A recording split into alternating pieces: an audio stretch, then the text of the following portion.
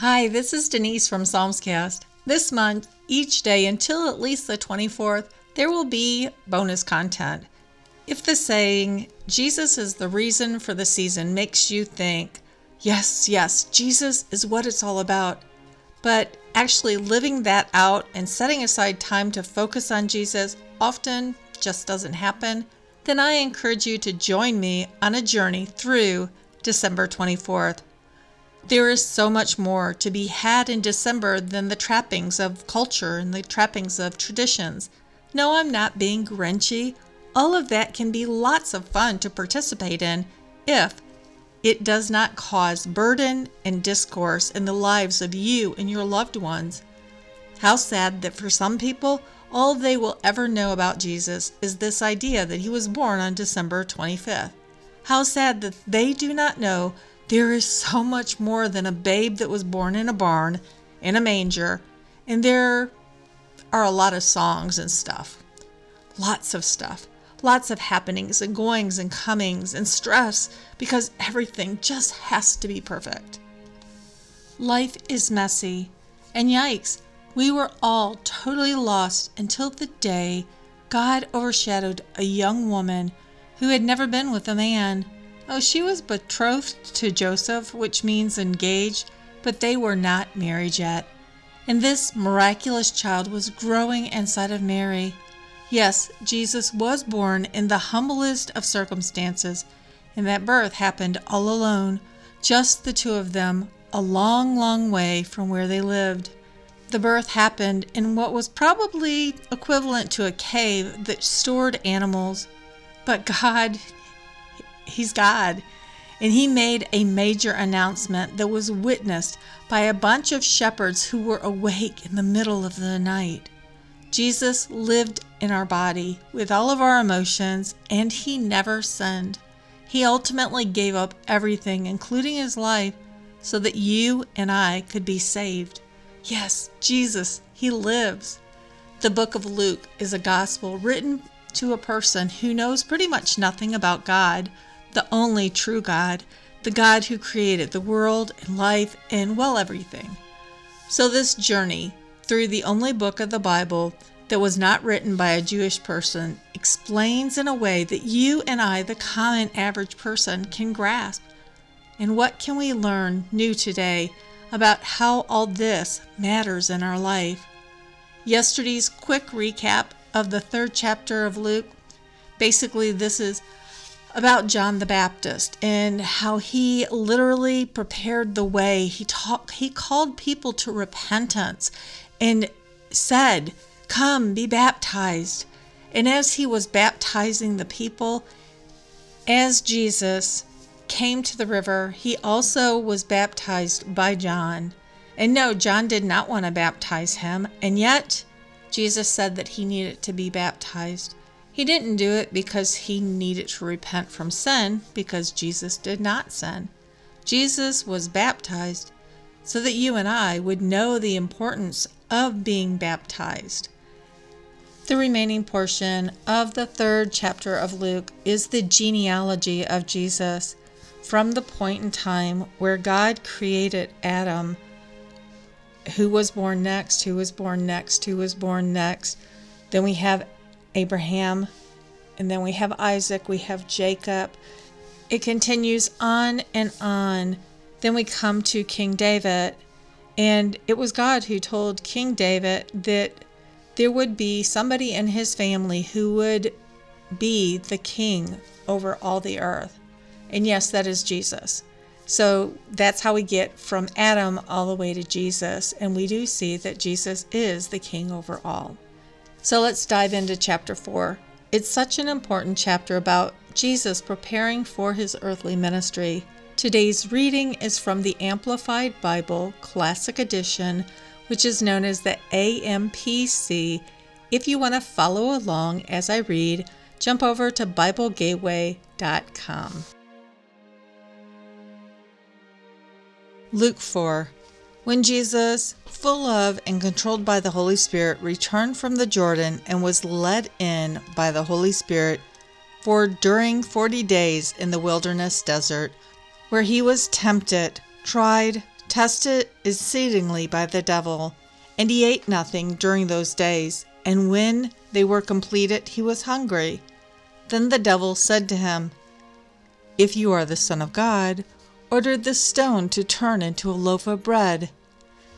And Jesus replied to him, "It is written, man shall not live and be sustained on bread alone, but by every word and expression of God." Then the devil took him up to the high mountain and showed him all the kingdoms of the habitable world in that moment of time, in the twinkling of an eye. And he said to him, "To you I will give all this power and authority and their glory, all their magnificence, excellence, preeminence, dignity, and grace, for it has been turned over to me, and I give it to whomever I will. Therefore, if you will do homage to and worship me just once, it shall all be yours." And Jesus replied to him, "Get behind me, Satan.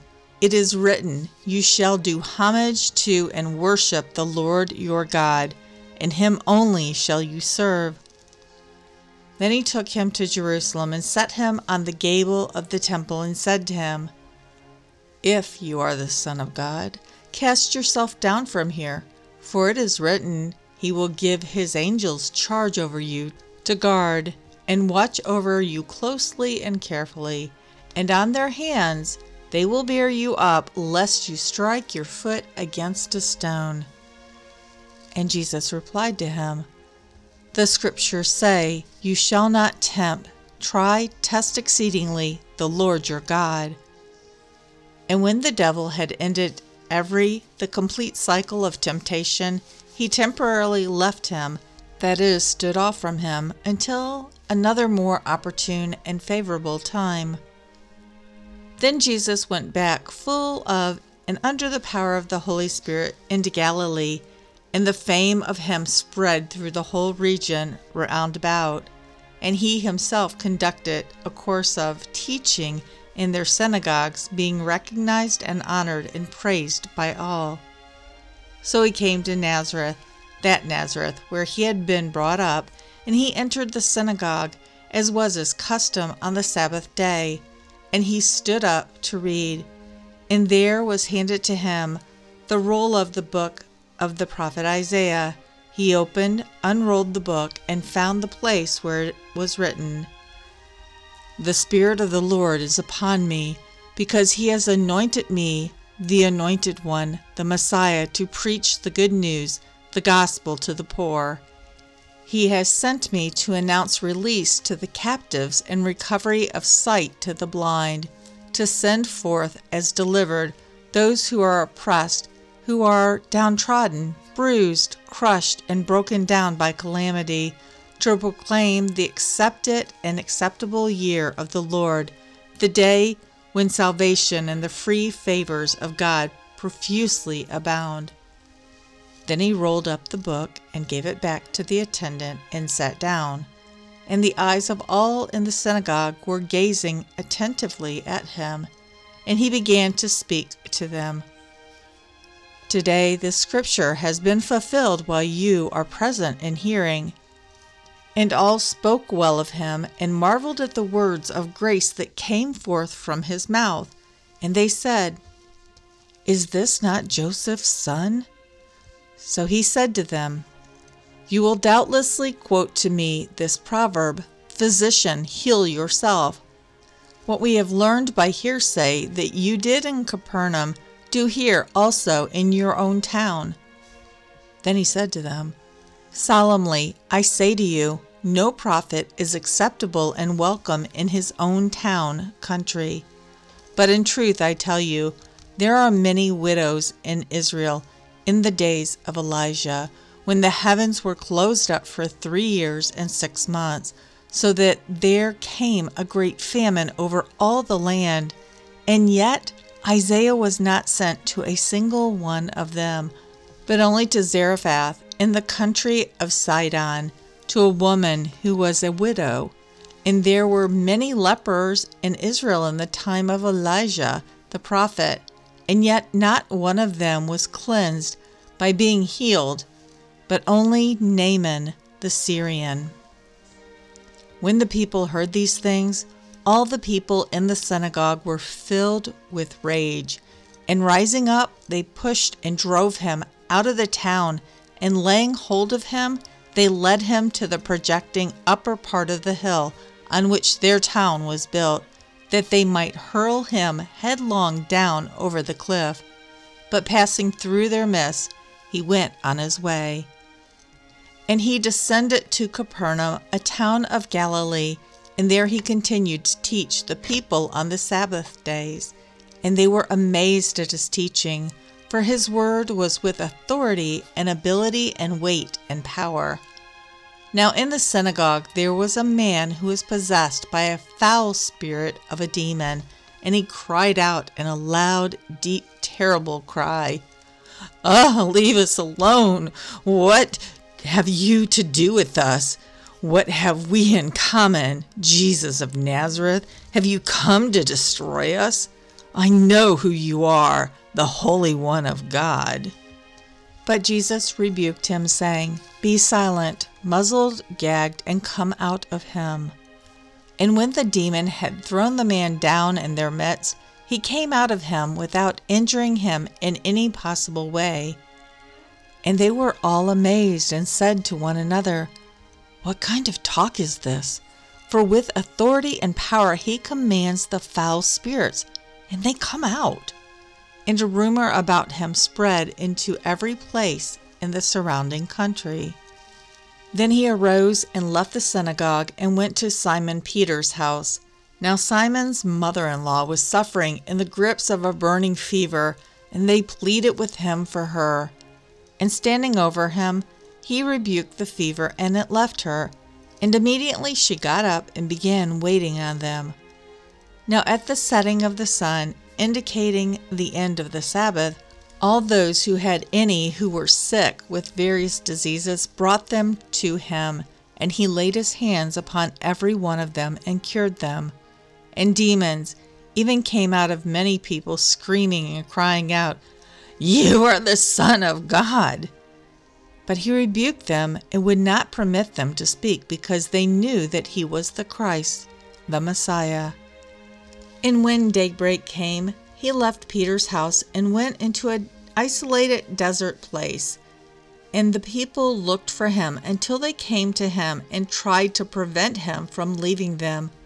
But he said to them, I must preach the good news, the gospel of the kingdom of God, to the other cities and towns also, for I was sent for this purpose. And he continued to preach in the synagogues of Galilee.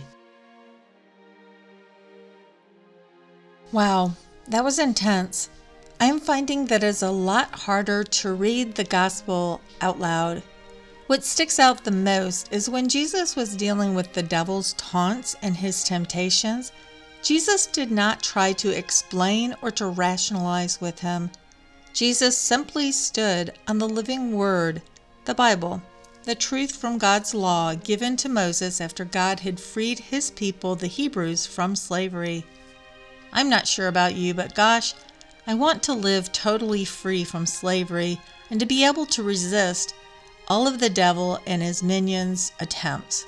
I don't want to sin, and yet I often do. And friends, God's word here in the Bible, that is the key. That is the sword by which we cut off the evil ones from creating chaos in our life. I also find it very interesting that demons knew exactly who Jesus was and that he had to rebuke them every single time. And that's it for today. I am Denise. I love you, and we will continue the journey tomorrow into chapter 5.